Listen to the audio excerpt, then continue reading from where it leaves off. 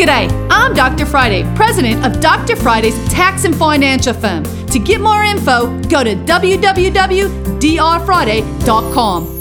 This is a 1-minute moment. Looking at your taxes, you've prepared them and you're like, wait, I owe a couple $100. One thing to think about is maybe you could put some money in an IRA.